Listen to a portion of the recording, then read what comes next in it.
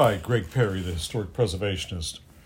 The episode we're going to endeavor into today is brickwork. Most brickwork around the world actually started back in England around the 12th century, and it's had a long run of refinement,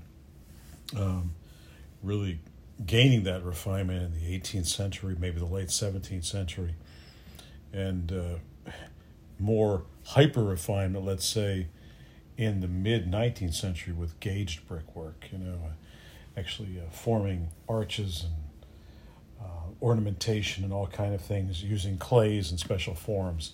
But we're not going to be there tonight. Tonight we're going to talk about, in general, just brickwork in England, how this all got started. We have too many people here, I think, and I'm contacting you right now or coming from southern New Jersey. And a lot of people make a big play out of the brickwork they see on some of these houses. Who knows? There's 50, 60 of them around, and they have various patterns. They have dates and names, and they call it diapering, and we have a lot of people that really build it up. But, the bottom line here is that what I've heard no one say, I've dealt with furniture now for over 35 years, and I come up with certain makers from France, from England, from Rotterdam to Geneva, and a certain maker or maybe his family make a certain piece of furniture a certain way, or they put a certain flair on it, a certain carving, a certain inlay. And I don't hear anything from these individuals that are touting these dates and things on the end of houses. I mean, that's great. It's different, right? But who did them and why did they? Answer the question. The answer is, at least when you relate it back to the historical materialism as I do with furniture, it was a family that did it. So there was a family of a mason, and he had a son, he had 3 sons, 4 sons, he had extended family, and and it's saying like they're talking, it's a house near Salem, New Jersey, and then it's up near Piles Grove, another house that's similar. They're making it sound like it's 1,000 miles away. It's not. I mean, this was solid woods and isolation, and sometimes people would say, well, hey, you did it for Billy Joe down the street. I want something a little more elaborate. And in the same token, they're saying, well, it was a different symbol on this house and a different symbol, crown on that house, a corona here, a corona there. Well, look, a lot of these bricks that they're using for this pattern brick houses are because they're clinkers. They're damaged. They were burnt. So they said, hey, let's make something out of them. And they want to know, like, why didn't the peak of the crown match the one a mile down the road? Well, hey, they ran out of the burnt bricks. Seriously. So, like, what's going on here? So I think you have a couple people that are, claiming to be experts in the field, and I'm not sure there is an expert in this kind of field. There's nothing worth being an expert about in this kind of field. But they're over-exemplifying these things. So, anyway, let's talk about where all these bricks started, and you're going to see pattern brickwork in England that goes back to the bloody 13th century, using a diapering pattern, using dates and initials. So what's so special about sitting here in the late 18th century? So I don't know. But anyway, to each his own. Okay. I've often wondered why commenting indiscretion should be described as dropping bricks. The choice of bricks seems quite unaccountable, for it is difficult to think of any substance more respectable.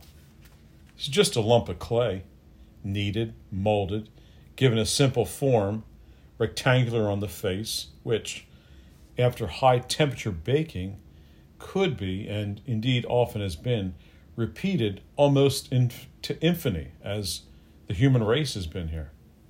Could anything be more innocuous? Boring even? I don't know. I don't think so.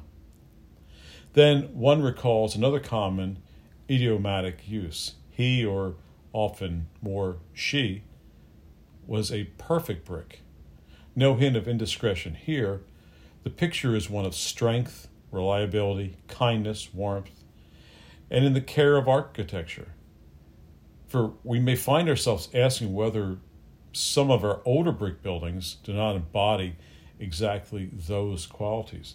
And I'm bringing you this information tonight because I was studying a star and grade 1-star buildings in England, getting a certification for restoration and conservation. So it was an extensive study of brick structures, how pollution and what were the motivations of the individuals that first produced these kind of houses and produced these bricks. How did these bricks become bricks? How did this clay become bricks? But the word derives almost certainly from the French brique, B-R-I-Q-U-E. It did not come into general use until the 15th century. Earlier, the current words were volatile, in the Latin tegla. Brick can have we shall see other virtues beside those just indicated. Yet basically, it is a utility material, usually without artistic pretensions. And the large majority of brick buildings, not only in England, but in every brick-using country, attract no attention, either in commendation or in condemnation, for their fabric. Only a small portion is materialistic of fine quality, but so widespread has been the English preference for brick, which during the last 3 centuries has been far and away one of the most common building materials in the British Isles, that even the small proportion embraces countless of thousands of structures, mainly houses. The long and still persisting popularity of brick is not difficult to explain. In the first place, England is very well provided with suitable clays, which occur in almost every geological formation, from the vital deposits of comparatively recent date as far back as the Carboniferous system, although the shales from the coal mines, chiefly associated with Lancashire, Yorkshire, and County Durham and Brabant, just across the Welsh border, could not be used for brickmaking until machines had been invented, capable of breaking up the very hard clay rocks and reducing them eventually to a fine powder. So after the addition of water to the required plasticity. More amenable clays have been used by brick makers in many parts of the country for centuries, absolutely centuries. Compared with the cost of quarrying and shaping heavy blocks of stone, brick manufacture was cheap, and brick makers' wages were lower than those of stonemasons. Cartage was far easier and less expensive than might even be unnecessary, because it was often possible to dig the clay, set up a small kiln on the site. This is what frequently happened in East Anglia, which is one reason why so many old houses in that part of England are wholly or partially moated, or at least have a pond in the garden. Standardization of sizes also helped to reduce cost. It always does, as we know. And I just want to mention something else we were talking about. This podcast is beaming out to the world tonight from southern New Jersey. There's a lot of people during the bicentennial that faked these pattern brick houses. Even in the 30s and 40s, they faked. It's easy to come up with a ceramic glaze of a potter, and you could go back and you could paint the bricks at the end of your bloody house. And when you go out and analyze, you microanalyze with various magnifications, you scrape a piece off, you do chemical analysis, you can tell a lot of these houses are faked. So we're not going to get into that tonight. We'll get into the chemistry of that for another lesson. So maybe a lot of the people out there that are claiming they think they have what they have is not what they have, and they should listen to our next podcast on faking of bricks. In brick, the opposite is the case. Any departure from the standard size looks wrong. So the size of bricks has varied comparatively little through the centuries. The determining factor has always been the size of a man's hand. Because a brick is a manufactured article, there's never been a problem about making convenience of handling a prime consideration. So you need to be able to pick the bloody thing up. So it's got to fit in a man's hand. It can be bigger or smaller, but it's got to be able to be picked and moved from site or from kiln to the laying of the brick. The non-combustibility of brick was another factor which worked strongly in its favor. History abounds in records of timber frame built towns being devastated by fire. The most famous instance of all being, of course, the Great Fire of London, as we spoke about in present editions of the Historic Preservationist here podcast. The Great Fire of London in 1666. In the 17th and 18th centuries, the rebuilding was always done largely, if not wholly, in brick, even where there were stone quarries not far away, as in Northamptonshire, Warwick, Blandford, Tiverton, and Wareham, just to name a few. Brick, of course, was ideal for chimney and flues and stacks.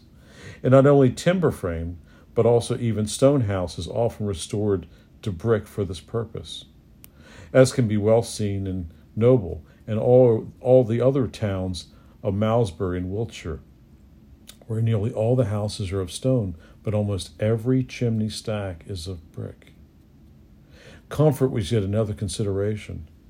So listen to this. Being porous, brick is a poor conductor.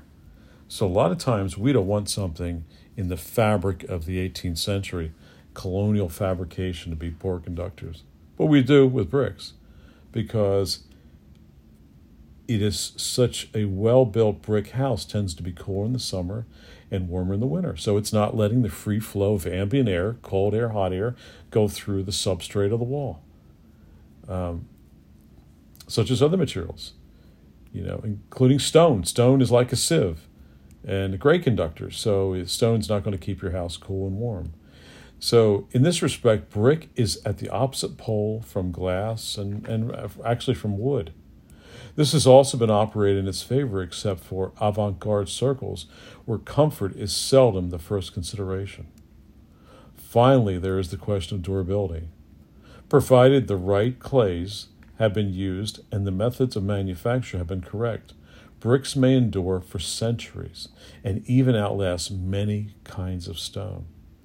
In particular, brickwork, although it may become grimy and look very unattractive, is impervious to soot and smoke in the atmosphere, which by no means true of most varieties of limestone. This operated very much in the favor of brick in the polluted air of the usual 19th century industrial town. It will, however, be observed that none of these brick properties has anything much to do with that of art. Yet England has produced buildings, especially in the southern and eastern parts of the country, which are perhaps the most beautiful ever made in this material, brick. Clearly, therefore, these practical attributes, important though they be, leave out many of an account of all the elevates of the craft of the brickmaker, in its finest manifestations, to the status of an art. In this I'm referring to gauge brick, yes. The oldest bricks in England date from the Roman times and bear little or no resemblance to those of later centuries. Roman bricks are broad and thin and usually what becomes of their thinness.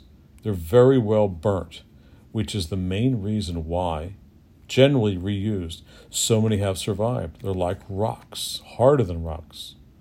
Dimensions vary, but most of them are no more than 1.5 inches thick, and some as little as 1 inch.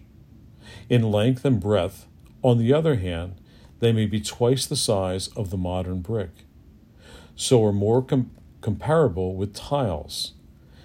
This shape suited the principal purpose for which the Romans employed their bricks, which was a bonding of courses introduced at intervals into walls of rubble stone or flint.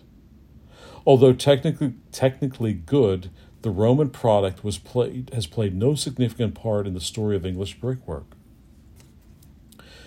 Probably because the country was so thickly wooded and there was plenty of timber for everyone, brick-making ceased with the departure of the Romans, and did not little begin again until the latter part of the 13th century.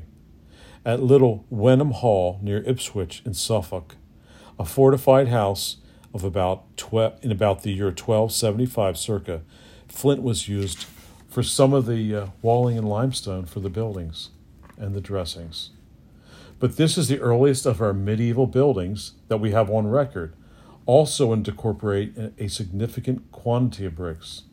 Incidentally, of several sizes of colors, cream and greenish yellow in greater quantities than the warmer shades.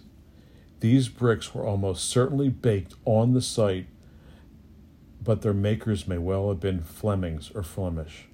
So remember, you at times, when the word got out on the countryside, and that's why we're talking about these pattern bricked houses here in southern New Jersey, they were just itinerant people walking around, say, hey, you want to build a house? Or the carpenter said that you want to build a house. I'm your mason, I'm your man. I can even give your initials in the side. So generally, I mean, it's I really have to think this is one family. And some have said that this could have been a competition of, maybe these 20 different of the better pattern brick houses, competition of different religions. I said, really?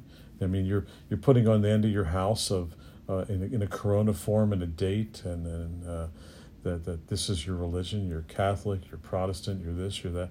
I don't think so. But from that time onwards, through 7 centuries, the story of brickwork in England has been one of ever-increasing demand. Although for 400 years, from the end of the 13th century to the last quarter of the 17th century, progress by no means specular. During this long period, brick was hardly ever used for cottages and seldom even for smaller townhouses.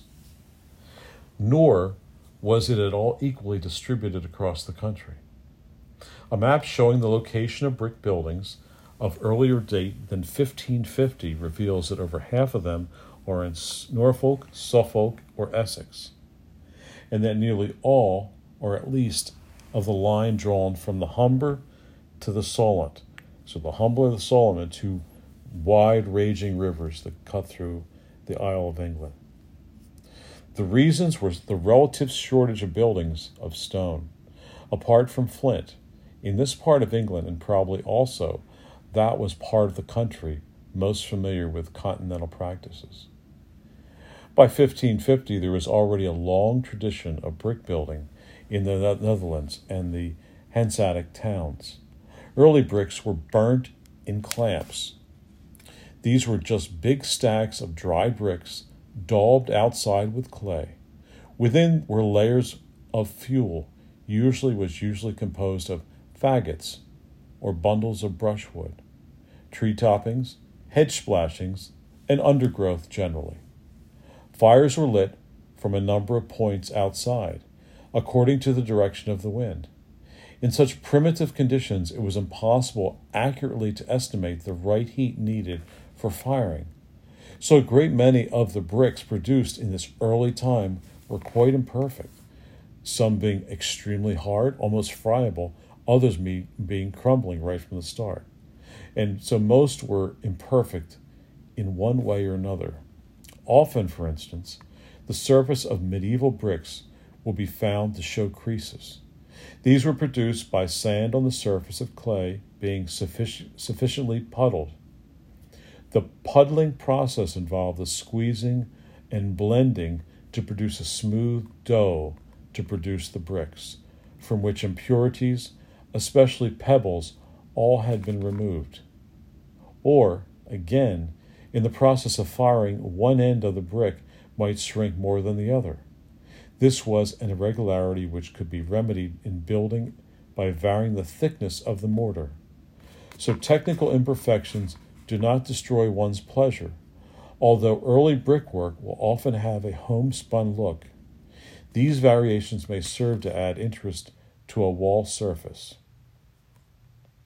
So also with color, bricks depend for their color on the chemical nature of the clay itself. Most clays contain a certain amount of iron in their composition, which in the process of firing has the effect of staining the clay red.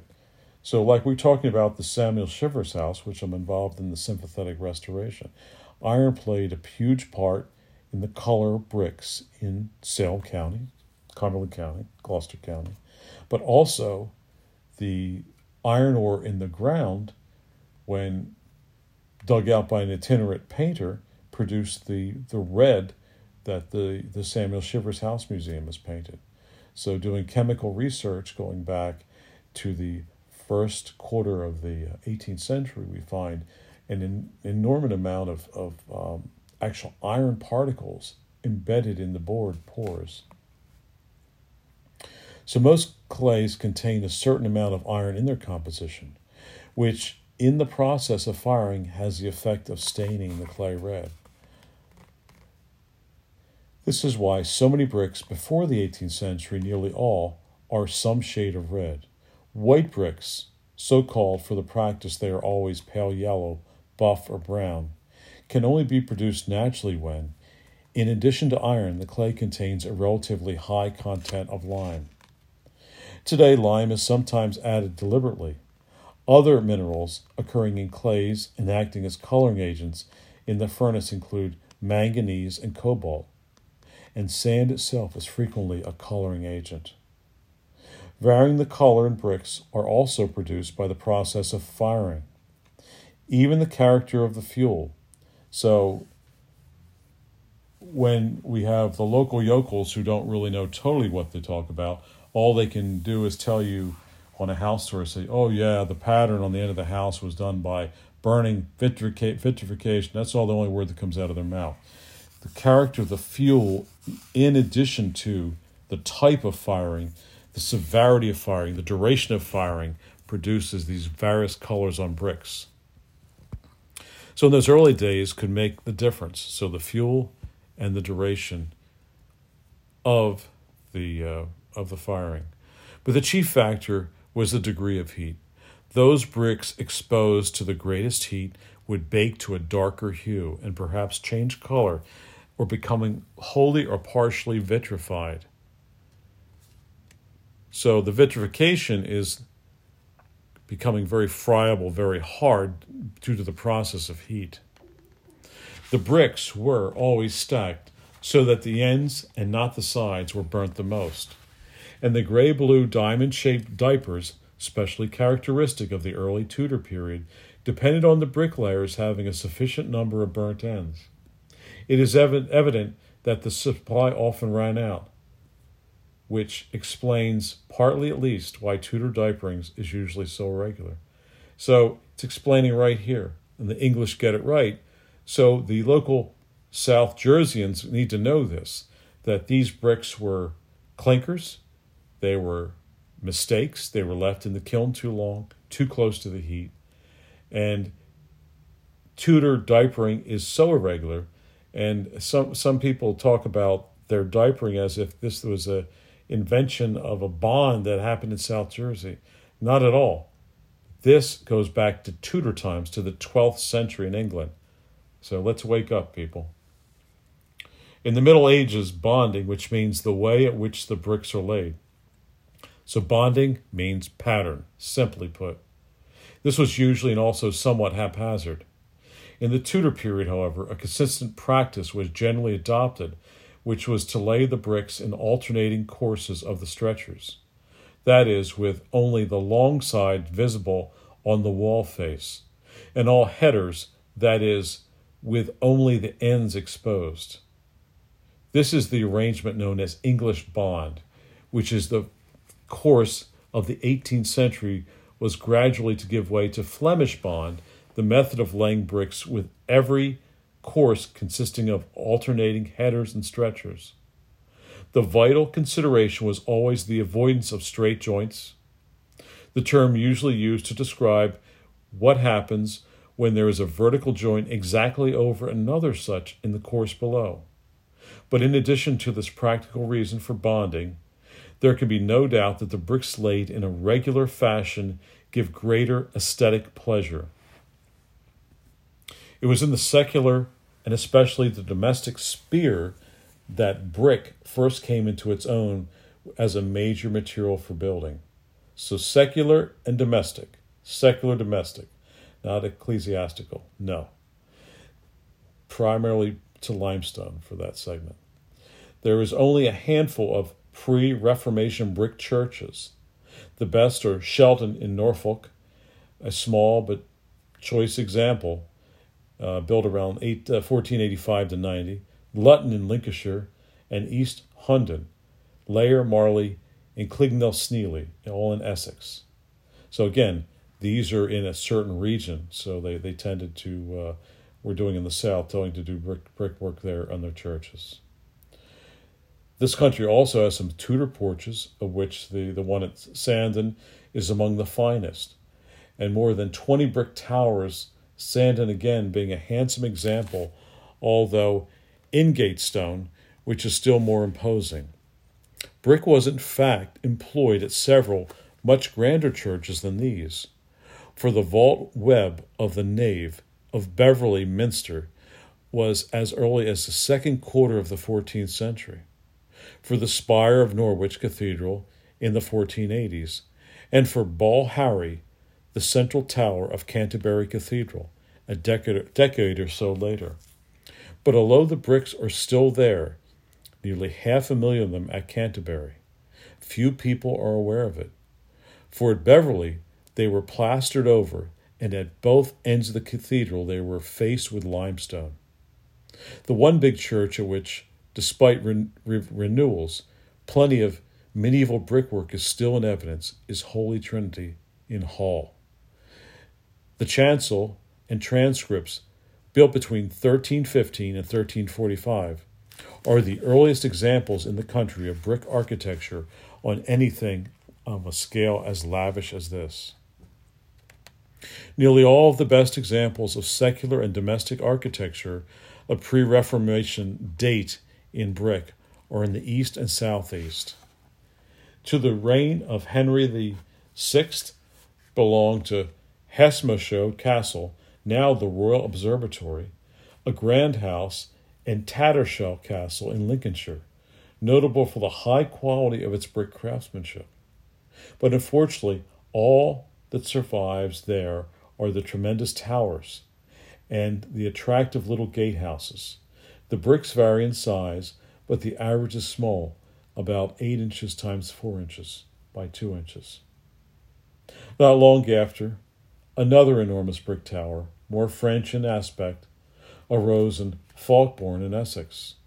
The spiral stair here has a molded handrail of circular section continued up to the very top, so they made a circular handrail out of brick in the entire circulatory of the tower, 120 feet high, and an excellent tunnel vault as well. Although the chapel walls were of stone, brick was the principal material employed in Eton College, founded by King Henry in 1440, and at Cambridge several colleges, of which Queen's was the first, were being built in brick before the end of the 15th century. So the stage was set for the erection in brick, under Henry VIII, of the largest house in England at that time, Hampton Court Palace, all of brick.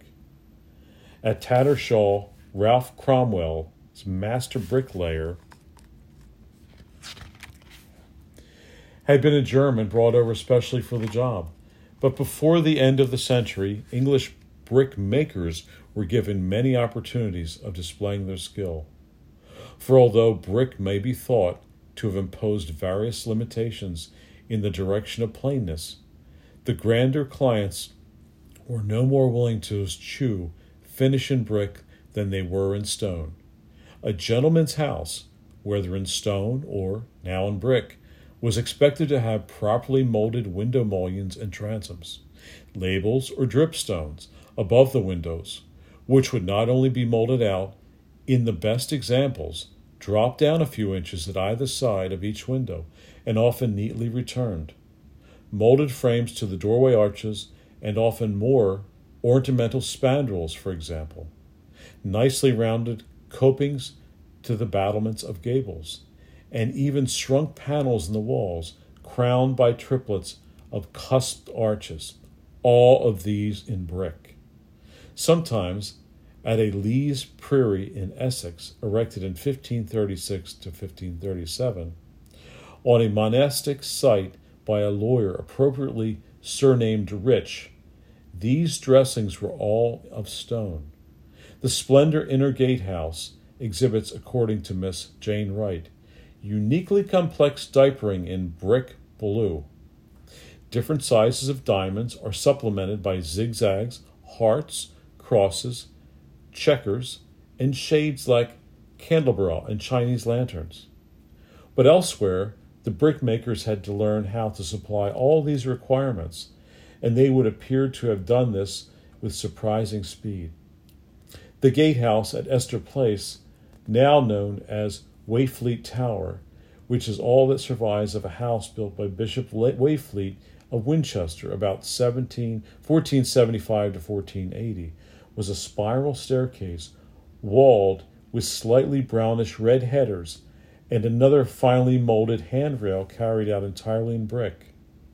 So has the wonderful gatehouse of Oxbow Hall in Norfolk, dating to 1482, which is, again, all that remains of the original house.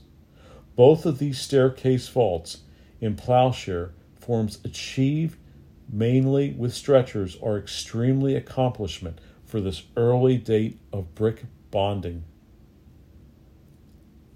Some of these ornamental details were so elaborate that they had to be specially prepared, and the aid first of a brick axe to reach an approximation of the required shape, and then the laborious rubbing, but wherever possible, wooden molds were employed. If the need was for a quantity of bricks of identical section, this would be much easier and least expensive method of making them. No more beautiful example was this ornamental brickwork that can be seen on one of the outer face of the little gatehouse at Guilford's Hall at Stoke-by-Nayland in Suffolk.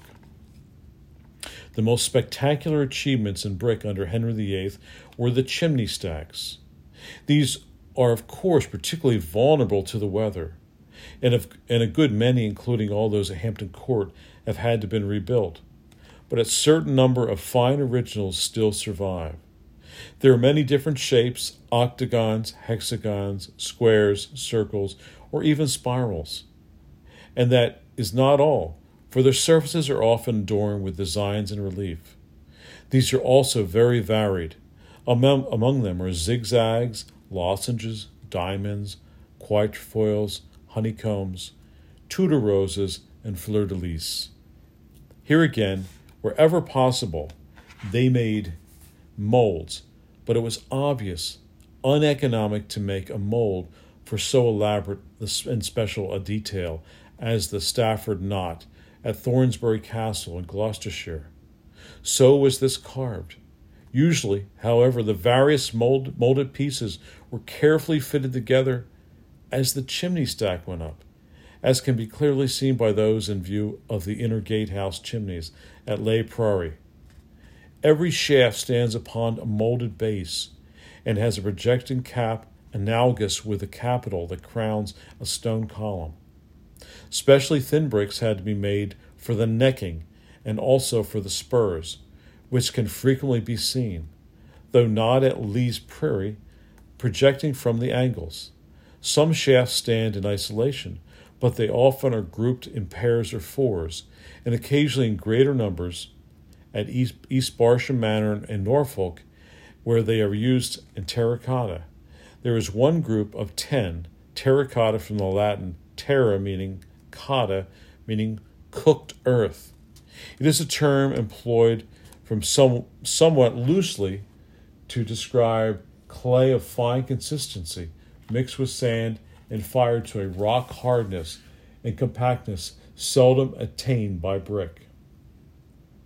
Under Elizabeth I and James I, some large brick houses, as well as many small, were built mainly or solely of brick. Doddington Hall, near Lincoln, Burton Constable, and Burton Agnes Hall in the East Riding, Bramble House in Hampshire, Hatfield House, and Herefordshire, Queensbury Hall in Lancashire, Eston Hall, Birmingham, and Brickling Hall in Norfolk are among the most outstanding examples. But despite their size, there was a revision to a greater sobriety in the handling of the brickwork. The north front of Hatfield House, for example, is of studied severity, and aesthetically all more impressive, surely on that account we can understand why this elevation appeals greatly to some architects today for studying, those architects that are just starting out. It was not until the reign of Charles I that the new phase of exuberance developed. And this is seen in a group of houses, none of them are mansions, built in what Sir John Summerton has aptly termed the artisan mannerist style. These buildings, among the most important, are the Dutch House in Kew Gardens, Broome Park in Kent, Cromwell House in Highgate, and, although not built until 1654, Tytton Hanger in Herefordshire, do certainly display some remarkable feats in the handling of molding and carved brickwork. The Dutch house, for example, has elaborately molded cornices separating every story, a tall centerpiece formed by pilasters with capitals, curved gables with molded copings, and at the apex of the gables, curved or triangular pediments, deeply molded for these dressings. Especially fine, soft bricks were required, which could be rubbed and cut so precisely that some of the joints were scarcely visible. This was known as gauged brickwork, as we just talked earlier, and it was first developed in the Netherlands. The Dutch house was built in 1631, is our earliest example of it, but it really reached its zenith in the 19th century. Molds were used wherever feasible, but special features like the iconic and Corinthian capitals of the front had all to be carved. Broome Park, which is a good deal larger than the Dutch house and has much more of the elaborate gables, is in several respects a still more remarkable example. This is the virtuosity of the handling of brick. Cromwell House is a fantastic central window set within a lugged architrave with scrolled consoles, all, it would seem, carved on the spot. But in other respects, the front of this house has more classical restraint than the others, and some may feel it is the better for it. At Tytton Hanger, the frame of the central window has a segmented pediment, but is otherwise closely similar. So we've pulled in a lot of brickwork, how they were made, where they were from, chronological dates of how certain bricks were used, and some just exponentially phenomenal examples of British dwellings made by brick. So I think we're going to end it here for this segment tonight, and we're going to pick up British or English brickwork later on for the next podcast to continue with this, because it's getting a little detailed now. So let's let everybody's mind take a rest. So Greg Perry signing out, the historic preservationist.